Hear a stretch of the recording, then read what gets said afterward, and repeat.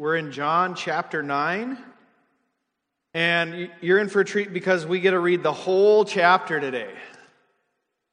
You ready? John chapter 9.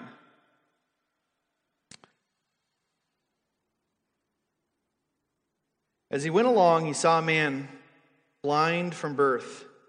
His disciples asked him, "Rabbi, who sinned, this man or his parents, that he was born blind?"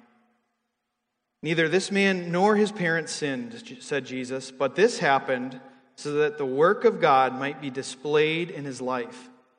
As long as it is day, we must do the work of him who sent me. Night is coming when no one can work. While I am in the world, I am the light of the world." Having said this, he spit on the ground, made some mud with the saliva, and put it on the man's eyes. "Go," he told him, "wash in the pool of Siloam." The word means sent. So the man went and washed and came home seeing. His neighbors and those who had formerly seen him begging asked, "Isn't this the same man who used to sit and beg?" Some claimed that he was. Others said, "No, he only looks like him." But he himself insisted, "I am the man." "How then were your eyes opened?" they demanded. He replied, "The man they called Jesus made some mud and put it on my eyes. He told me to go to Siloam and wash. So I went and washed, and then I could see." "Where is this man?" they asked him. "I don't know," he said. They brought to the Pharisees the man who had been blind. Now the day on which Jesus had made the mud and opened the man's eyes was a Sabbath. Therefore the Pharisees also asked him how he had received his sight. "He put mud on my eyes," the man replied, "and I washed, and now I see." Some of the Pharisees said, "This man is not from God, for he does not keep the Sabbath." But others asked, "How can a sinner do miraculous signs?" So they were divided. Finally they turned again to the blind man.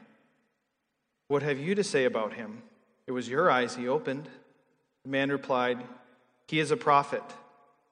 The Jews still did not believe that he had been blind and received his sight until they sent for the man's parents. "Is this your son?" they asked. "Is this the one you say was born blind? How is it that he can now see?"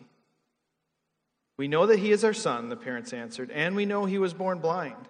But how he can see now, or who opened his eyes, we don't know. Ask him. He's of age. He'll speak for himself."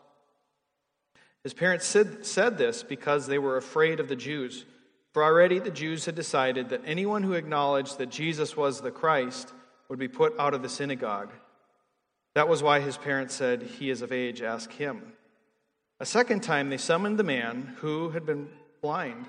"Give glory to God," they said. "We know this man is a sinner." He replied, "Whether he is a sinner or not, I don't know. One thing I do know. I was blind, but now I see." Then they asked him, "What did he do to you? How did he open your eyes?" He answered them, "I've told you already, and you did not listen.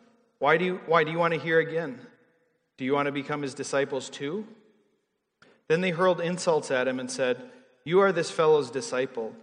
We are disciples of Moses. We know that God spoke to Moses, but as for this fellow, we don't even know where he comes from." The man answered, "Now that is remarkable. You don't know where he comes from, yet he opened my eyes. We know that God does not listen to sinners. He listens to the godly man who does his will. Nobody has ever heard of opening the eyes of a man born blind. If this man were not from God, he could do nothing." To this they replied, "You were steeped in sin at birth. How dare you lecture us?" And they threw him out. Jesus heard that they had thrown him out, and when he found him, he said, "Do you believe in the Son of Man?" "Who is he, sir?" the man asked. "Tell me so that I may believe in him." Jesus said, "You have now seen him. In fact, he is the one speaking to you." Then the man said, "Lord, I believe," and he worshipped him. Jesus said, "For judgment I have come into this world, so that the blind will see, and that those who see will become blind." Some Pharisees who were with him heard him say this and asked, "What? Are we blind too?" Jesus said, "If you were blind, you would not be guilty of sin. But now that you claim you see, your guilt remains." You can take a seat, and may God bless His word as it's spoken this morning. Well, today is a very special day. 6 years ago today, our son Caleb was born. So Caleb's sitting here in the front, and it's his sixth birthday today. And I say that, I don't think it's by accident. I think it links to the story here. You see, in the story is about a man that was born blind. He was born into suffering with a handicap. And if you don't know our story, when Becky was pregnant with Caleb, we went in for an ultrasound, and the doctor said, there is something on his lung. We can tell through the ultrasound that there's a mass on his lung, and it shouldn't be there. And he said, and he talked about, if this isn't resolved, we may have to do surgery. They even talked about maybe even doing surgery while Becky was still pregnant, opening her up, opening Caleb up, doing the surgery, putting everybody back in its place. And to us, that sounded pretty extreme. We were hoping we didn't have to do that. And so we prayed, we started praying, we started asking our Heavenly Father to come and heal in the name of Jesus, because we believe the same Jesus is here that was talked about in the Bible, that the same Jesus heals for today. And so we prayed over Becky, and I remember one Sunday morning here at this church, right in front, right here, we prayed over Becky. There was probably 20 or so of you that laid hands on Becky, prayed in the name of Jesus, prayed for healing. And we went in for another ultrasound later that week, and the doctor said, "You know what? I think the mass is smaller. I think it's getting smaller." And so every week or so we'd go in for another ultrasound, and it kept getting smaller and smaller until it disappeared. They couldn't see it towards the end. And on April 15th, 2012, Caleb Asher was born perfectly healthy. So Jesus Christ is the same yesterday, today, and always. Praise God, yeah. So I want to dig into this story in a bit, but I want to mention a few things about the Gospel of John. If you're here for the first time, we're taking a long look at John, going through chapter by chapter, verse by verse, and we're on chapter 9 here. But a few things about John. It's one of the four Gospels, Matthew, Mark, Luke, and John, but it's unique from the other four. Matthew, Mark, and Luke are often called the Synoptic Gospels. The synopsis is very similar. They kind of match pretty well, whereas John is unique. It's different. John focuses specifically on certain things, and it's just organized differently as well. There's a number of things that are in the other Gospels that aren't mentioned in John. For some reason, John chooses not to include them. For instance, the conception and birth of Jesus is not mentioned. Either his baptism, his temptation, anything about casting out demons, the transfiguration, the Garden of Gethsemane, the Last Supper, the Ascension, are not mentioned in John. So John is kind of this little more theological book on answering the question, who is this Jesus? And John chooses just 7 miracles to focus on, whereas the other Gospels, there was many more miracles. And of the 7 miracles that are mentioned in John, 5 of them are unique to John. Only 2 of them are mentioned in the other Gospels. Along with the 7 miracles, there are 7 I am statements where Jesus makes a claim about himself. Pretty bold claims about who he is. There's 7 of them, but I think it's interesting how some of them are linked with a miracle or linked with a sign. You see, when Jesus did a miracle, John actually mentions these as signs that he is God, that he is the Messiah, pointing to himself. And so with some of these miracles linked with the I am statements, for instance, Jesus fed the 5,000, and he said, "I am the bread of life." And Jesus raises Lazarus from the dead, and he says, "I am the resurrection and the life."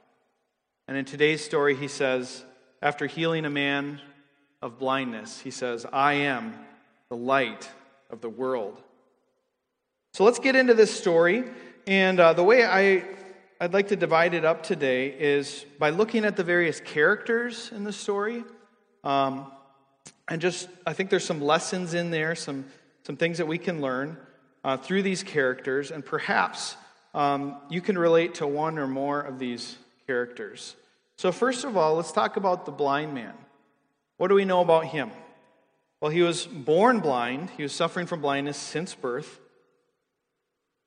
Jesus spits, makes mud, and puts it in the man's eyes. Then he's told to go to the pool of Siloam and wash. By the way, many of our friends will be going to the pool of Siloam later this week, which is pretty cool. It's a real place in Jerusalem. So they'll be going there. So the man does this. He obeys Jesus. He goes, he washes, and he can see for the very first time. Can you imagine being born blind, never seeing, and then as an adult, your eyes being opened and seeing for the first time? You'd never seen your mother. You'd never seen your father. You'd never seen a sunset. So here, for the first time, his eyes are open, and he can see for the very first time. So people begin to notice that something happened, that a transformation happened in this man. And they start asking questions. And he really seems to be kind of a simple response, a simple testimony about what happens. I was blind, now I see. He put some mud in my eyes, told me to go wash. I did that, and now I can see. Just a simple testimony. And he sticks with this testimony even when the Pharisees are kind of pushing on him a little bit. They're kind of questioning it a little bit. They're asking about who this Jesus is. And he stands firm. He says, whether he is a sinner, I don't know. I was blind, now I see. And they keep pushing on him. And says, have I told you already? You didn't listen. Do you want to be his disciples too? He opened my eyes. So the man has a simple testimony of what God had done in his life. Later on, Jesus finds the man and reveals to him who he is. That he really is the Messiah, that he's the Son of God. And the man believes, and he worships Jesus as Lord. And for the first time, his spiritual eyes are opened, and he's able to see God for the first time. Just like he had been able to see physically for the first time with his eyes, now spiritually his eyes are opened. And so I take away kind of two lessons I see in this man's story. Number one, that God's purposes are accomplished through our partnership with him. You know, we have a sovereign God. He's all-powerful. He can do what he wants. He could have healed the man instantly, but instead he chose to do it with the man. Kind of a partnership. He did the mud thing, and he said, now I want you to go to the pool and wash. So God did his part, but then he said, now I want you to do your part. And so there's a partnership there. So I think that's interesting. And I think that's true of us as well, that God is a sovereign God, and yet he often limits himself to the partnership with people. He wants to partner with regular people like you and I. That's pretty cool. The second thing I noticed from the man is just the testimony, that there is power in a simple testimony. You don't have to have a theological degree. You don't have to have all the answers. But if you've had an encounter with God, you have a testimony, and you can share that. And you don't have to worry about knowing all the answers. You can just share that. Perhaps, fear has held you back from sharing your faith. But you have power, and just in your story is powerful. So that's the blind man. Let's look at the disciples. The disciples are the second character we want to look at. So the story starts with them noticing the man and asking Jesus a theological question. Jesus, was it this man or was it his parents that sinned? That he was born blind. So they seemed concerned with this age-old intellectual question on why is there suffering? Where does suffering come from? And it's a big topic. It really is. And I know I've wrestled with that one, and I bet a lot of us have wrestled with that that question of suffering, especially when our friends or family members are suffering from something like cancer or an injustice of some kind. We wonder why. We wonder why. And the disciples, they were correct in making a connection between suffering and sin. But they were wrong to assume that the man's suffering was because of his sin or his parents. Life is full of suffering because of the destructive choices of sinful humans. This goes back all the way to Adam and Eve. Sin has terrible consequences. So what I take away from this is that we should not assume that a person's suffering is their fault. That's wrong. Our response to suffering should be one of compassion. To me, it didn't seem like the disciples really cared much about the man or his suffering. They were more concerned with the theological question of it. And so my question to you and to myself is, when we encounter suffering, when we see it around us, what is our first response? Rather than judgment, perhaps we should be asking, what can I do? Is there something I can do? God, would you have me do something about this? Is there a way that I could help? Maybe it's just a word of encouragement or a simple prayer? But what is it that you're calling me to do about it, not why? I want to shift to the neighbors. Let's look at what the story of the neighbors. Their question was, how then were your eyes opened? So the neighbors noticed the man, and they could hardly recognize him after this encounter. To me that's interesting. It was just his eyes that were opened. It's not like he had a face change or anything. It was his eyes changed, but they noticed something happened. It's like his whole countenance must have changed, because some of them, they weren't even sure if it was him. So it was quite a story, quite a buzz going around, quite a news story. And they were very curious about who this Jesus was, what was going on. They wanted to know where Jesus was. And to me, what I take away from this is their response. I look at their response, and that to me it illustrates that when someone has an encounter with God, it makes a difference, and people notice that there's something different.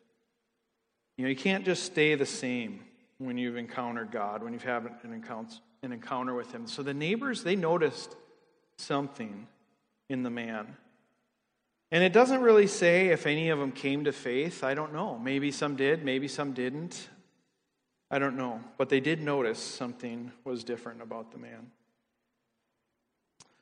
Let's talk about the parents. The next character we want to look at is the parents. We've got blind man, the disciples, the neighbors. How about the parents? I don't know about you, but I'm not really very impressed with these parents. They're questioned by the Pharisees, and they say, yes, he's our son. Yes, he was born blind, but we don't know anything else. He's grown up, ask him. And it says that they said this because they didn't want to get thrown out of the synagogue. They didn't want to get thrown out of the synagogue. So they didn't want trouble, it seemed to me. The parents were more interested in maintaining the status quo than responding to what God was doing. God was clearly moving. God just did an amazing thing in their son's life, but they were more concerned about not shaking things up, not getting in any trouble. You'd think that they'd be really excited for their son. You think they'd be really happy, full of joy. They'd be excited for what this Jesus was doing. They'd want to know. They'd want to get in on it. But it doesn't say that. They were more concerned about getting thrown out of the synagogue. And so my question is, when God moves in a person's life, we've seen this where somebody gets excited about God. What's our response? Does that make us uncomfortable? And just when God starts to move in unique ways, what is our response? Are we open to God moving with power? Are we open to God doing miraculous things? If God were to move in your family, if God were to move in this church, what would be your response? Would you embrace it or would you resist? I believe that sometimes following God is a little bit dangerous. Sometimes it brings some trouble in our lives. And the question to us is, are we ready to embrace the dangerous, adventurous Christian life? Or are we more about comfort and status quo?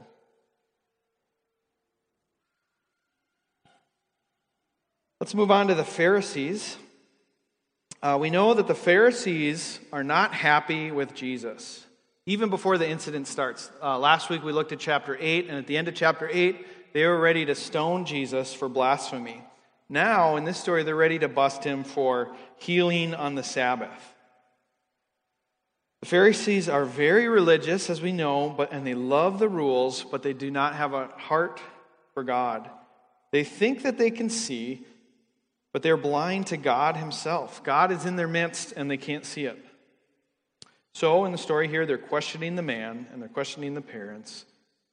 They hear the facts, but they refuse to believe. They won't believe. They refuse to see, and they even get angry at the man. It kind of climaxes there. This you can tell there's some passion there. They said, "You were steeped in sin at birth. How dare you lecture us?" So they're pretty intense there. They did not like what was going on. They just couldn't see it. They're highly religious, and they think they understand God, but they refuse to accept what God was doing. So for us, for me and for you, here we are in church, but are we ever in danger of being a religious person and yet resisting God? We've got rules, but we're lacking in our relationship. Sometimes God needs to remove our blinders. He wants to experience his love and see him truly. To me, the Pharisees are a reminder and a warning to myself that you can be really religious, you can be really sincere, but you might be totally blind to what God is doing. You might be totally blind to what God is saying. Or totally deaf, I should say, to what God is saying. You're blind to God himself. So are your eyes open? What are you blind to? Even as Christians, we have our hope is in Jesus. Eyes have been opened to Jesus, but I think sometimes there's areas of blindness. There's blind spots in our lives where we just cannot see what God is trying to do. We just can't quite see it. And we need God to open our understanding, open our eyes. Sometimes this has to do with sin, but not necessarily. Maybe it just might be that you're stuck with a certain attitude. You're stuck in a certain mindset that God needs to change. That you're just slightly blind to it, and you're stuck.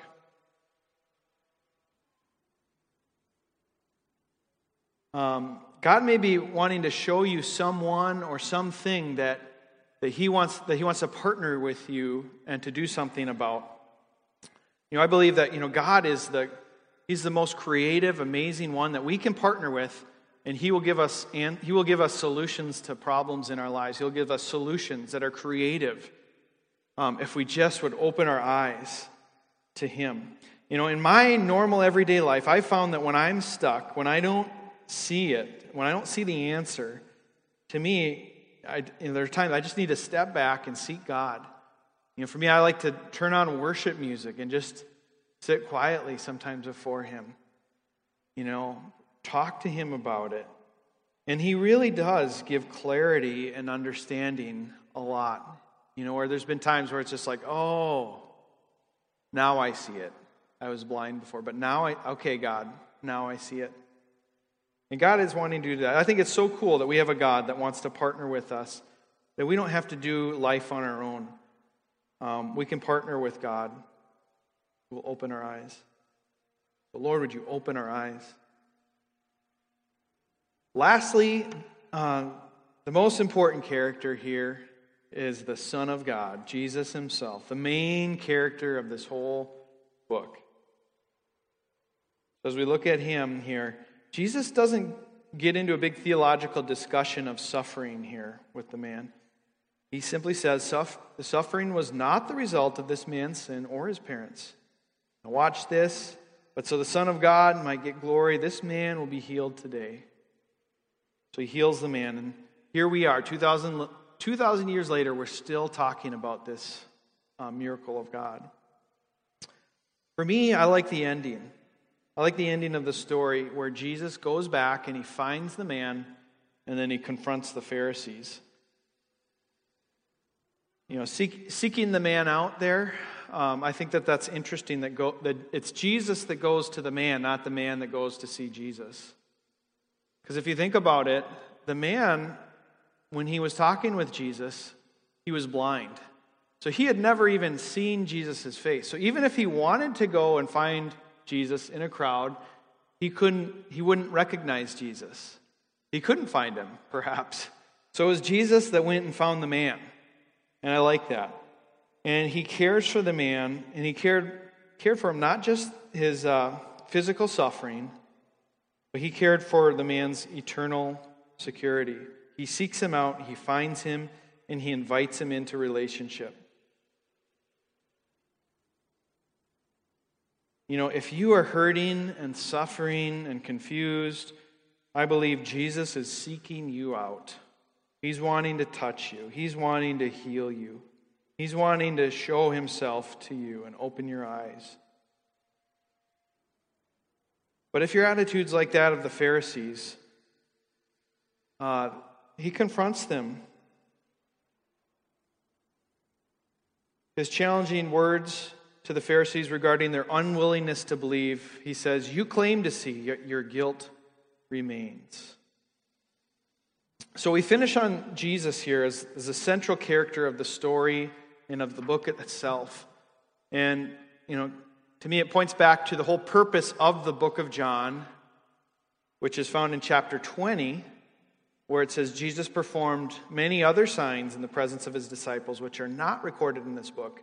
But these were written that you may believe that Jesus is the Messiah, the Son of God, and that by believing you may have life in his name. So that's really the purpose statement of John, that these signs would point to Jesus, that he really is the Messiah, that he really is the Christ, and that by believing in him you might have eternal life. That's what he was doing with the man there. And so to kind of summarize some of these things here, just these 4 statements. Number 1, that Jesus opens blind eyes. Physically and spiritually, Jesus does this. Can you say with the blind man, or could you say with that man, I was blind and now I see, I was lost but now I'm found? Jesus is willing and wanting to open your eyes.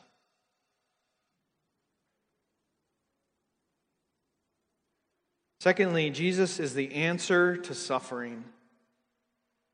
Again, he miraculously heals this man as a sign. And I believe that healing is for today too. Miraculous healing is for today. And that we, as believers, should seek it out. We should ask and believe for it.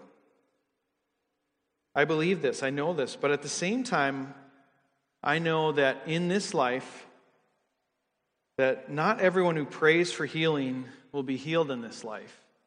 It's kind of this tension here.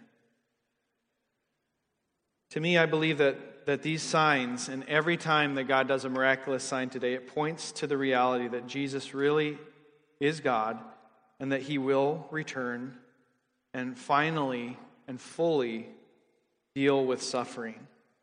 Revelation 21 says, he will wipe away every tear from their eyes. There will be no more death or mourning or crying or pain, for the old order of things has passed away. Jesus is our answer to suffering. Third, Jesus partners with regular people to accomplish his purposes. We talked about that earlier here, but again, the man had to step out in faith. God did his part. The man did his part, walking out in obedience. And God is wanting to partner with regular people like me and like you to accomplish his purposes. Are you open to that? And lastly, Jesus is waiting for you. He's waiting for you. Again, how Jesus went and found the man. he made it a point to go and seek him out. He was concerned with this man's eternal life. In a way, all of us are born blind to God, totally blind. We don't know God, we don't see God, and we need our eyes to be opened. And it's through faith in Jesus that our eyes are opened and that we can see God. Jesus opens blind eyes. Jesus is the answer to our suffering. Jesus partners with regular people, and he's waiting for you. I'm going to pray, and we'll take an offering. But if your heart is moving and you would like prayer, I'm going to just hang out here, front of the sanctuary here. And if you have a physical need that you'd like prayer for, I'd love to pray in the name of Jesus. Or if God is moving on your heart and you feel like your eyes need to be open to the reality of God or to an area of blindness in your life, I'd also love to pray for you about that. So are you ready to let Jesus open your eyes today? And I read from Ephesians 1. I keep asking that the God of our Lord Jesus Christ may give you a spirit of wisdom and revelation so that you may know him better. I pray that the eyes of your heart may be enlightened in order that you may know the hope to which he has called you, the riches of his glorious inheritance in his holy people, and his incomparable great power for us who believe. Lord, I'm just asking you today, Lord, to open eyes, open our spiritual eyes, God, that we might see you. Lord, some of us maybe have never seen you before. Life doesn't quite make sense without you, God. So would you open eyes this morning?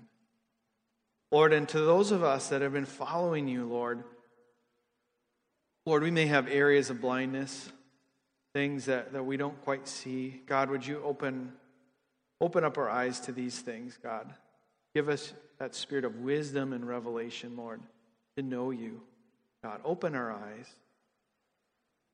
Lord, and I just pray for this offering, Lord. I just thank you that you're a good God, that you've given us so many things, Lord. You've blessed us in so many ways, God, and just may this offering be a response of our hearts, Lord, just thanking you, Lord, for what you're doing. Lord, use these gifts for your good, Lord, and for your kingdom. God bless the givers. In Jesus' name.